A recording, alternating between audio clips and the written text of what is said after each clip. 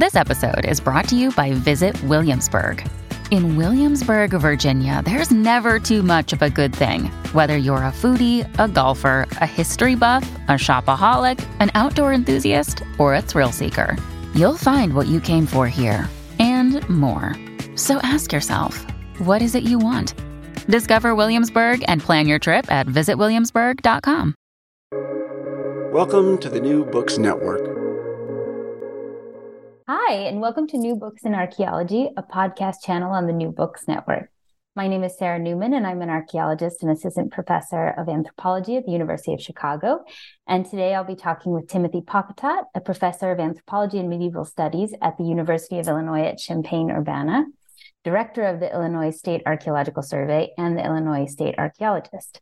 And we'll be discussing his new book, Gods of Thunder: How Climate Change, Travel, and Spirituality Reshaped Precolonial America. So welcome, Tim, and thanks so much for joining me today to talk about your book. Oh, well, thank you, and it's my great pleasure. I think just to start us off, I wonder if you could kind of tell us a kind of brief bit about your background, a little bit about yourself and the work that you do.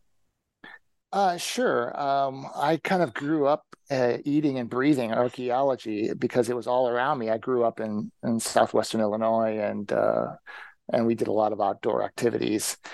And so I always thought I might become an archaeologist. And ultimately went off to Michigan for a PhD, which was at that time sort of the school to go to. And considered working in other parts of the world. Ended up coming back to sort of the Mississippian problem in the Midwest and Mid-South because I knew it so well already. I've since about that time, I had a series of research problems I always wanted to kind of resolve or at least contribute to. And I've been working on those for quite a while, and that includes the really big questions, these big historical questions of like how are people connected across the Americas, and that really then is the what's behind this book. So did this book come out of kind of previous research projects that you've kind of built out of something that you've done before, or is this kind of something separate that you've always wanted to do and now you're finally kind of realizing? I do think there's a renewed realization that the topic was important, and it had been people had talked about it, and I had conversations with an earlier generation of archaeologists who thought that this wasn't being pursued enough. But the turn towards more interest in climate change, and including my own research, where I'm interested both in historical particularities, but also in, well, how are those particularities being structured by the big changes that are out there in the world, led me to really think much more about this. I've done some big projects around the Cahokia site and other places related to that. And there's a few findings here and there that also made me think, like, what's going on here? And so to explain those, ultimately, you got to step way back and look at the big picture. Well, I think one of the things that I noticed reading your book is that it is very different from a lot of the things that have been written about kind of archaeology and climate change. I mean, it's different in the sense of the argument that you're making, which is bigger, and also kind of about spirituality, which is not often something people connect with climate change. But then it's also different in the style that the book is written. It's very accessible. It has kind of this narrative arc where you take us on a journey from north to south. You have these suggestions for places to visit. So can you talk a little bit about kind of, I guess, how you see this fitting in with other types of work in the archaeology of climate change or climate change in the past, and also kind of your intended audience? I mean, is this the audience you always write for, or is this a slightly different kind of book that you've written? Let me take that last one first, because I have tried over the years to write for a popular audience, and people who are educated and who are interested and really want to know more, and these are the folks that often, more than archaeologists even, ask big questions like, well, how is that connected? And archaeologists tend to shy away from some of those things. I like writing in this style, and I've always been interested in sort of narrative style of writing as well. So telling a story is fun as a writer, I think, and it fits with kind of my approach generally. Now, the climate change part of that, though, and as you said, it's a little different, because it's what I wanted to do with this book was actually pick up on a kind of a very contemporary way of thinking about the past. Sometimes it's called new materialism, or ontological approaches, where you appreciate that people in different places and different times connected to their world in ways that maybe seem foreign to us. We tend to be a bit more alienated from forces of nature, or spirit, especially thinking of them as spiritual forces. But people in the past weren't. I mean, they were it's one and the same thing.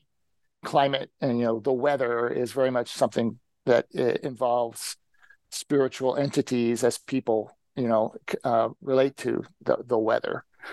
So I thought I could basically bring a very contemporary kind of theoretical argument into the case of North America without letting people know that it's a fairly sophisticated theoretical argument, and sneaking it in using a narrative. That's great. I will say it's pretty sneaky that I didn't necessarily read the book and think, this is about new materialism. So well done. But one thing that I want to go back to something that you mentioned earlier, you kind of alluded to earlier, and that I think is also a way in which the book is kind of different, is that, of course, most archaeologists tend to be regional specialists and kind of focus on their region, write about that region. And, your book does kind of take a wide swath of contemporaneous cultures across Central and North America. So I wanted to ask both kind of how you defined, where to start, where to end. You kind of take us on this journey that starts in Guatemala and goes all the way up to Cahokia in Illinois, but then also how you undertook the research for the book. I mean, there's a lot of archaeological information in each chapter. I mean, it's a lot to command. It did take me 3 or 4 years to work all the way through it, because I did have to do the research along the way. I mean, I was familiar with a lot of the basics, and I'm more familiar with the southwestern U.S. and the Mississippi Valley in general, so that didn't take as much background research. I think it was really important for me that I was hooked into the book as well, so that I could maintain the kind of momentum to do all that research as I was going through it. And the hook for me was the Narvaez expedition, and Cabeza de Vaca, and the fact that here's some people, not very successfully, but they did the same journey that I was trying to take the reader through. And that account, and then thinking a lot about it and how good it is and how anthropological it is, really kept me going. And so that's why that is woven throughout the book, because that's partly how I had to write the book. That's interesting. I mean, I was going to ask you a bit about kind of the use of the Cabeza de Vaca account as this kind of anchor in the book, right? That each chapter either starts with a reflection from that narrative that is in the same place you're talking about, or kind of a comparative way of thinking. And so did you read that at some point and think, I want to use this to think about a different kind of journey? Or were you working on the book and you came across that narrative? How did that kind of become the framework for you? Yeah, I think I started working on drafting the outline of the book. The Oxford editor, Stefan Varanka, had said, you need to write this book. So I said, okay, I'll kind of work on this. And as I was working on it, I had that. I hadn't read it all the way through. It's a short narrative, but I still hadn't done it. But then I did. And then I thought, oh my God, there's a series of really golden nuggets in that account, and how they appreciate indigenous people. And then vice versa. You can tell the same thing's happening the other way. And they discover things that I think help drive it forward. Like, gods, they make observations about the very important gods of thunder, that the book is about. And it's right there in this account. So yeah, I guess it was a mutual symbiotic kind of back and forth right at the beginning of the book. Yeah, well, it's a really interesting narrative move. I mean, I can see where you said, that you like to write, you like to think about the story that you're telling. And it is interesting to have kind of these kind of mirrored journeys in a way, the 16th century account and then kind of your description of what's happening in the different places you take us through, and then the fact that at the end of each chapter there's these nice little descriptions of, if you want to visit these places, what to look for, what to do. It does kind of, it does, I think, prompt the reader to want to take a journey also, not just in the book, but to kind of physically go to these places as Yeah, well. yeah, I hope so. And Yeah. that, of course, that part of the book really is drawing on an earlier sense of a book that I was going to write that it never really panned out, and it became this book instead. And and that really is rooted in a series of comparative seminars and the work of other people that we have been talking about in meetings and in places like London or Santa Fe or whatever over the last 10 years for sure. Yeah, I mean, it does seem like the kind of book that has just a lot of thinking, a lot of experience, a lot of research behind it. I mean, as you said, it's like the big questions kind of require big efforts, right? Yeah, I almost had to write it. I almost had to write this book so I can go off and now do something else. Yeah. Yeah. Well, congratulations. So let's talk a little bit about kind of the book itself, and we'll just kind of take the listeners through the book a little bit. But in the introduction, you kind of set the stage by talking about the medieval climate anomaly, or the medieval warm period, and you sort of tell us about some of the global implications, and then of course the book is focused on some of the local impacts. But can you kind of just give us a general sense of why this is a particularly important moment to look at these kind of cross-regional historical events?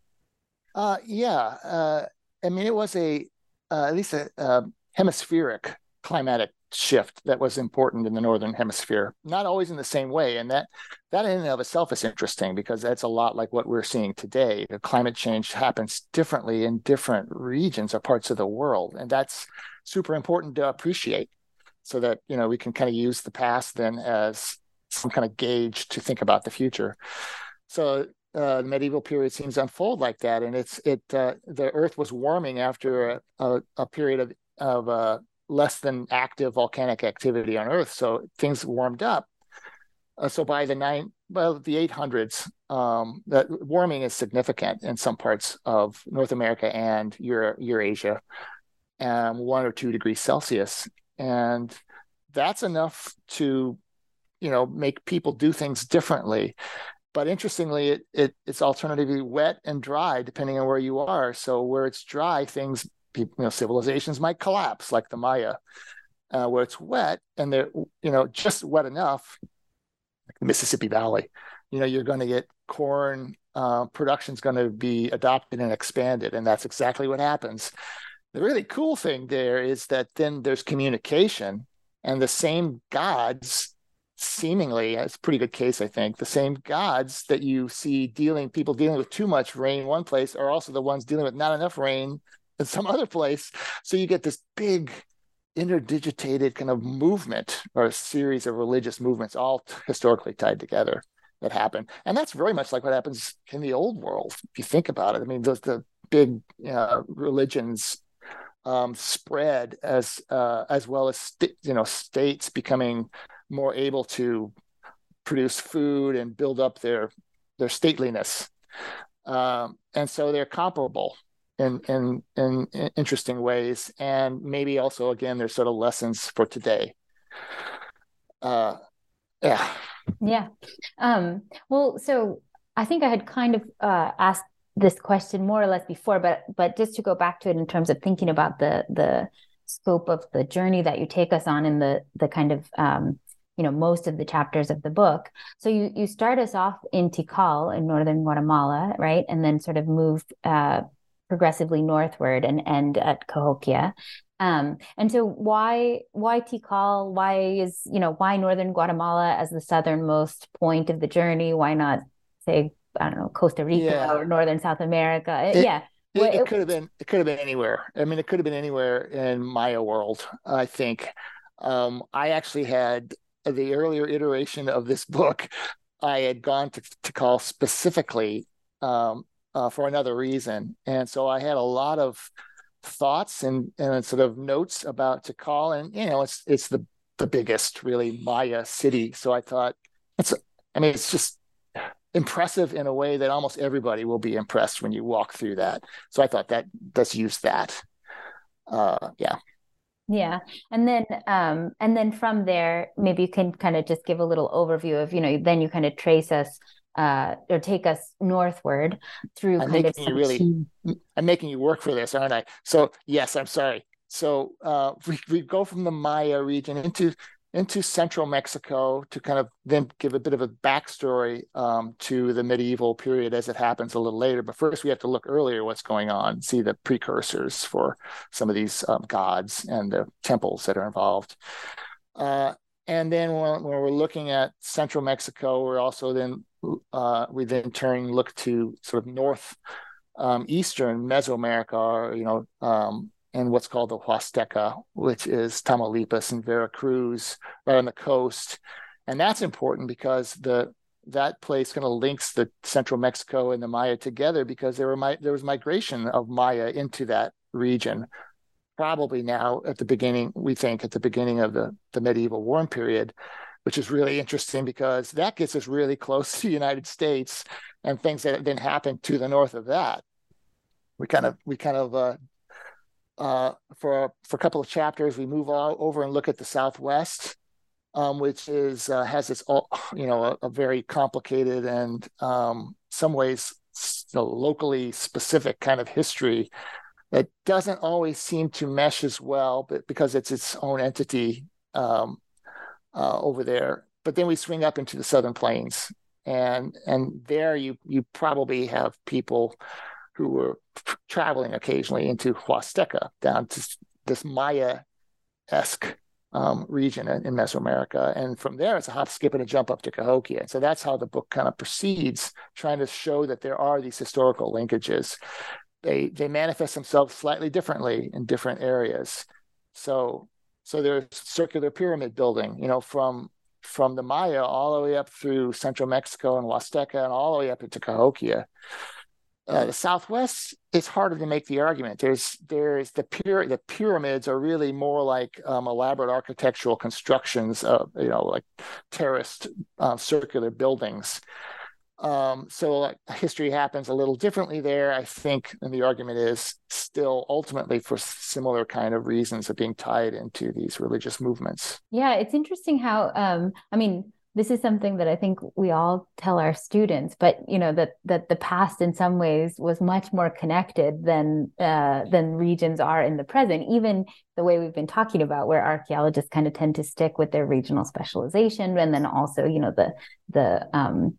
the difficulties produced by national borders and things like that. But that in the past, people, objects and ideas and information kind of flowed a little more freely than they do in the present. And then we tend to assume, right? Yeah, that's right. And people weren't afraid to walk. And I'm sure there were some regions people avoided, but otherwise there was a general understanding that there were certain kinds of missions or trips that people were taking that, others wouldn't necessarily molest them. And that's where this Cabeza de Vaca, it shows that. That's exactly what happens to them as they're moving through all these indigenous lands. So that is hard to wrap our heads around, travel. But it's important, I think, at this point to recognize that travel is also about learning and gaining knowledge. And for people in positions to need to know something at some place, let's say where there's some social development, or there's the emerging city, the people who are coordinating activities or who are in charge need to know what's in the outside world. So they're gonna have to travel to find out and to answer the big questions, so they can go back home and say, I know, and here you need to follow me because here's the way the world is. And that ultimately sort of explains, especially in a time of climate change, it's even more important that those folks get to know the world around them. Yeah. And maybe you could talk a little bit. You mentioned the circular temple structures that kind of that you see from Guatemala all the way up kind of in different, slightly different forms into what's now the United States. But maybe you could talk about a couple of the other things that you trace along this journey. I mean, you have sort of certain gods that you focus on, the certain kinds of architecture, like you mentioned, but also specific objects that are used for ritual dances, like the poles for voladores and the shell objects. Like you have a few that are kind of particular types of things that you can that help you trace these movements of people that might otherwise be difficult to reconstruct. And all of these things are most of these things are associated with, in all of these various places, are associated with a wind that brings rain god, which has different names. And in the north, it would be called the Thunderers or the Thunder Gods. And Maya has a different name than people in central Mexico, but they're all very similar in that it's not necessarily the rain god, although the rain god works with this wind god, but this is the god that brings rain. And so it's like even more critical. First, you have to get the rain there. So it's kind of a storm god, if you will, right? And so apparently, the circular building, which is, and I won't tell everybody why, is kind of a reference to water and rain generally, is then becomes the abode or a place where you also encounter this wind that brings rain god, especially when it's elevated. So you're going up into the sky, right? And what do you see there? If you're in Belize or Yucatan, Guatemala, you see marine shell pendants. You see a particular kind of dagger, which isn't exclusive to this god, but is associated with this god. It's a distinctive kind of lancelet shaped, pretty big, and so a lot of mollusk shells, these daggers, the pole ceremonialism, and that's especially pronounced in this intermediate area, Huasteca, where you can still go see it today, right? Which is people basically hang from ropes and spin around and start at the top of this like 100-foot high pole. And while there's somebody playing a flute, which is of course a reference to a wind god, and these dancers or flyers spin around and in a spiral fashion go all the way to the ground. And that's generally an homage to this thunder god. And that's true all the way up into the plains, where a watered down version of the same ritual occurs and is still practiced by some. And you see this at Cahokia. And the interesting about where you see these 3 or 4 things that I just mentioned is that there's a real history there. You can track them. It's not like they always did these things. They come as a set and they move in, and Cahokia is the best case. They come in when somebody goes traveling at the very beginning of the foundations of that city, somebody who needs to know what gods are important and probably travels south, brings back the full package, puts it in place, and that becomes then Mississippian culture. That's really interesting about the package of materials and ideas that sort of moves across the continent. I mean, it reminds me a little bit of kind of the way people talk about the Neolithic Revolution, that sort of like that it's the full assemblage that's what's important. And it's because, right, to treat the gods correctly so that they don't get angry at you, you've got to do all the rituals involved. And so all the rituals means a whole set of things that would have to happen simultaneously. You can't just do one thing. And it's not like, oh, that's a pretty knife, I'm going to copy that. Like, no, that knife has power. You can't just copy it, or otherwise you're in violation of some supernatural rules. So you have to do all the other things too, and bring them all up together and have the right stories, have the right songs, have the right poetry that you say, whenever you're using those things. Yeah, hence package. Yeah. And I think one of the things that is really interesting about this for the book that you've written is that, again, I mean, we talked a little bit about at the beginning about how this is sort of different from the way people tend to write about climate change in general, and specifically climate change in the past.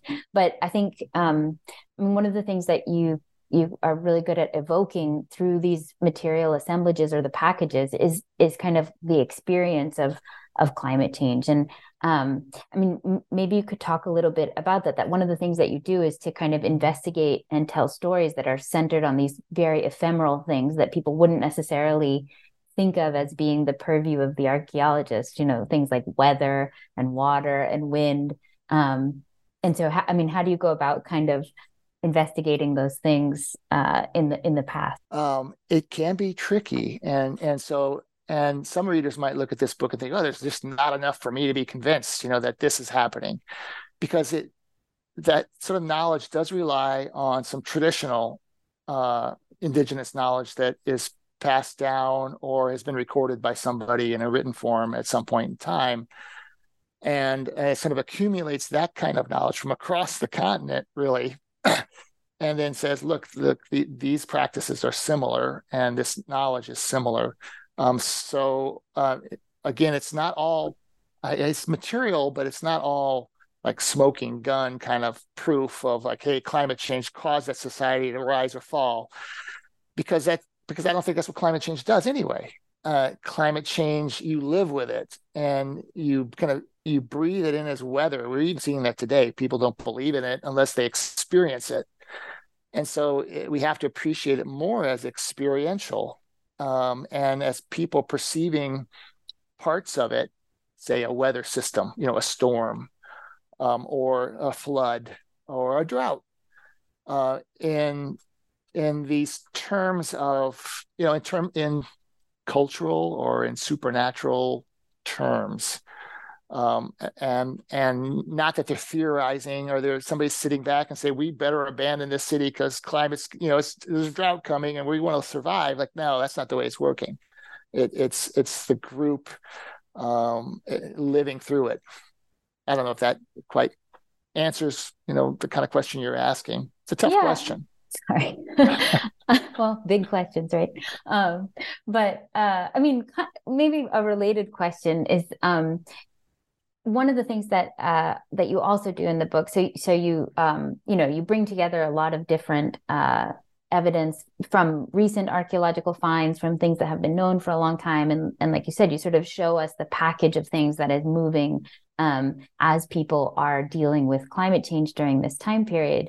But you also, clearly in the book, you also go on this journey yourself. You talk about the sites to visit, and you have a few, there's two ways that this kind of stood out to me. One is that you have a few really beautiful descriptions of experiencing the sites yourself. You talk about kind of diving into the water at Aktun Tunitil Mugnal, this cave in Belize. And then the other thing that stands out is also the kind of, they're not exactly interviews, but that you clearly kind of talked to different people who are regional specialists in areas where you aren't necessarily a specialist in that area. And so, it's interesting to think about that sort of reconstructing some of this experience of climate change also involves, in a way, kind of like phenomenological experience in the present, but also kind of drawing on a different kind of experience from other people too. I think you said that very well. I'm not sure I have a whole lot to add. Certainly, as a professor and as an practicing archaeologist, I've thought for a long time, understanding comes from the experience of it. So even like in teaching a class, you have to show people or allow them to engage their senses in whatever it is you're trying to convince them of. And if you don't do that, it's an abstract notion that doesn't take. And so I also, I think, simultaneously have moved to a point where I appreciate there is no one understanding. There's a diversity of understandings. And so I need to talk to lots of people so that I don't just convey the sense of I have the answer, but instead that the answer is kind of dispersed out there among a number of researchers. And in different media and in both kind of the Western scholarly world and also in indigenous people's hands. Yeah. Well, one of the things that you say kind of in, moving kind of towards the kind of concluding chapters of the book, you make the case that that you mentioned this in the beginning, this kind of new materialist argument about kind of the non-human forces of history. And I mean, I found that to be a really striking part of the book. And so maybe you could talk a little bit about that, about how you see, not just that people are responding to these things, but that these kind of natural forces are actually driving are driving human history in a way. Yeah, I think archaeologists for far too long have thought, and maybe historians as well, give people a bit too much credit in terms of being intentional actors, who know what they're doing all the time and then achieve the outcomes that they're trying to achieve. And that isn't the way our world works. And certainly it wasn't the way the past worked. And any conversation you have with almost any indigenous elder kind of lets you realize, like, well, that's still not the way it's still, there's a very different, less Western way of dealing with the world, where it's not just human beings as inspirited actors who have souls, or who know what they're doing. Well, there's animals, there are inanimate things that maybe move. Water is a really good case. I mean, my dog thinks that water is animate. He will bark at it if it's in a stream, because in a way it is. It's moving by itself. And so whether or not that, is an organic, an organism, it's still something in motion that people, has effects on people. And whether they know it or not, it has effects on us. Trickling, with the sounds of trickling water, generally calm most people, regardless of your cultural background. And you can think of other things like that. Lightning is frightening. Thunder can be frightening. There's very few cultures, I think, where people wouldn't be surprised or frightened, by such a big booming sound. So I think that kind of thing we have overlooked, that the world is in motion, and all these phenomena or materials or substances are always moving. The air, the wind is another good example. And I think that for us, it's probably more of a trick of like appreciating that. I think people in the past were, attuned more. They didn't have the clutter of the modern world, and were more attuned to such things. I'm generalizing here, probably to a dangerous level. But you could think of a number of things that make people stop and change what they're doing. Dramatic things like floods, but also gradual things like a warming climate. And if people aren't intentionally like countering them, as like, I'm going to stop that, or I'm going to intentionally do this over here, then we have to start crediting those other forces with some history-making power, I think. So can you say a little bit about why? I don't know if anyone has responded to the book as if this is kind of a form of environmental determinism, but just in case, could you say something about sort of why this is not that? Yeah, because usually environmental determinism takes, this large scale, like, hey, climate has happened, and then this society happened because, and there's some black box explanation for it. People knew they needed to grow more corn. And it's at a scale, it's such a coarse-grained explanation that it's not very satisfying, especially to any archaeologist who knows anything about any region in the world where nothing fits that neatly. And I think, and in North America generally is the case, where you look around, all the cultures that I kind of we walk through, they're all different. So it's not like anybody's changing in lockstep, except for this, like these packages are kind of moving around, like we're talking about. So the determinist it doesn't work. The deterministic model doesn't work. In fact, in some of the same regions, you can see one group kind of collapsing, while another group is emerging over the same or very similar climatic forces. So it's like the climate's doing that, but there's a whole lot more going on at the level of people, thing, environment interaction that is accounting for then what actually happens in that location, that you can't know the outcome for sure, but you just know that the forces are at play and something will be changing. Great, thank you.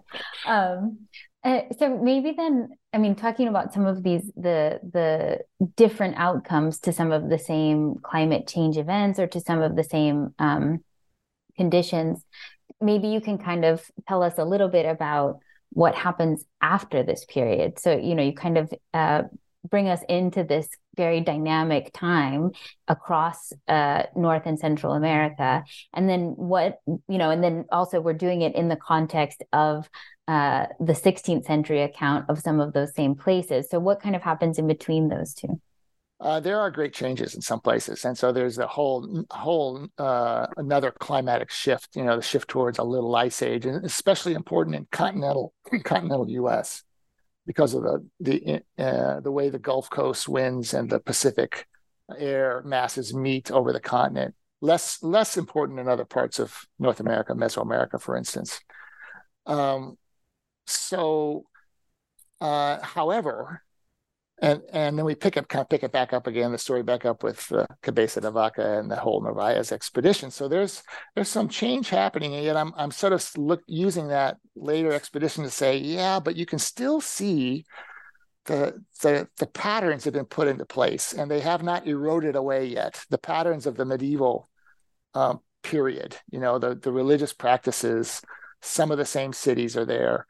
So these guys are still getting a glimpse of an earlier world, even though it has changed on them. It's not a direct reflection. They don't really see the medieval civilizations, as they existed in 1300, because 1300, the medieval period's over, and you enter this other climatic regime.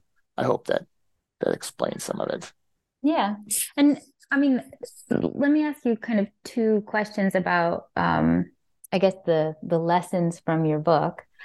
So one would be kind of, what are the lessons for thinking about climate change in the present? And then the other is, are there lessons to be learned about how we go about doing archaeological or historical investigations of the past? I mean, it seems like you have this kind of much broader scope than we tend to do, that regional specialists tend to do, but also this interesting move of kind of really using this Spanish account to understand something both in the past and in the present. So yeah, are there lessons to be learned about kind of method or approach that we should be doing stuff a little differently? I think in terms of climate change, and maybe this is just the lesson of archaeology generally, like, why do you study the past? Not because it shows you little cool little things that people want to go dig up.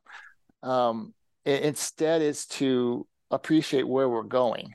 So you have to have some reference from the past, whether it's a recent past or the distant past, to understand really who you are and where are we headed. And I think in this case, a big climatic episode that's similar to what we're experiencing now, and then seeing what happens across North America is really informative. I mean, what the big takeaway from the climate change is, boy, almost anything can happen, even if it's articulated. It's difficult to predict, hence no determinism, but yet that there's directional change everywhere. And then it's like the icing on it is and there's specific religious adoptions that are almost one big uniform historical process. So I guess that's a complicated way of saying that, the past and understanding the past, climate and how people relate to it really is still important to our future. There are alternatives. We need to appreciate there's alternatives, and we need to investigate what those are. Now, as for doing archaeology, I guess I would say, go back to your point about regionalism. Like we got to stop being regionalists, and also stop thinking that all change in the past is driven by trade. Somehow an economic motivation is driving all of this change. And I think that's hard. There's hardly any of that matters, especially once you get north out of the central Mexico, where there is, clearly trade and commerce of a mercantile sort. But outside of that, it doesn't matter because people aren't going after commodities. They're not traveling to get things that they want to go back home and trade. They're getting powerful things so they can tell stories and show up their positions back home. But how would you know that if you're just looking at one region and say, well, I've got these artifacts, I don't want to look outside of my region because I'm afraid I might say something that somebody's going to criticize me for. So, but we have to. I mean, I think the explanations are simultaneously local and global, and maybe that's another one of the lessons even about climate change. You can't understand one separate from the other. It's not just climate, and society, or like how I live my life over here. It's like they are both simultaneously. Well, and even, I mean, the argument that you're making about these packages, there's regional specialties, and then I think increasingly people have material specialties, right? So if you're only focusing on one type of material, you might miss the package. I mean, it's both kind of, it has some very concrete architectural elements, some objects, but then it also has, like you were saying, ideas and stories and gods that you might miss if you're sort of just focused on your one type of material. Yeah. If you're treating like lithics as a subsystem, or foodways as another subsystem or some system, and you're missing it, and nothing happens like that. Yeah. And I think that's also one of the things that's kind of exciting about your book. I mean, you highlight some evidence that's pretty recent, the round temple in the Mexico City subway station. And so it's, it kind of points to the fact that there are always new things being found, but also that this is a good example that there are also new ways of rethinking evidence that we've known about for a long time. And that the two are kind of pushing archaeology forward or keeping it increased, that's right. relevant. And in my career, I've also, especially working in the Midwest or Eastern woodlands generally, there's some of this is urgent. That is, we have to ask some of these questions now, because if we don't ask them now, we're not going to look for the evidence where it exists now, and it won't exist in 10 or 20 years. I mean, modern climate change, for instance, is impacting like the archaeology of the mid-continent severely. And some of these sites only have a few decades left before they're plowed away, or washed away in some other fashion. So the big narratives drive the smaller research questions. And so another reason, right, we have to construct the big stories in order to know where we should be looking. Well, we've taken up a lot of your time, but on this subject of, what are the big stories we have to construct, maybe you can tell us what you're working on next. What's the next book or the next project?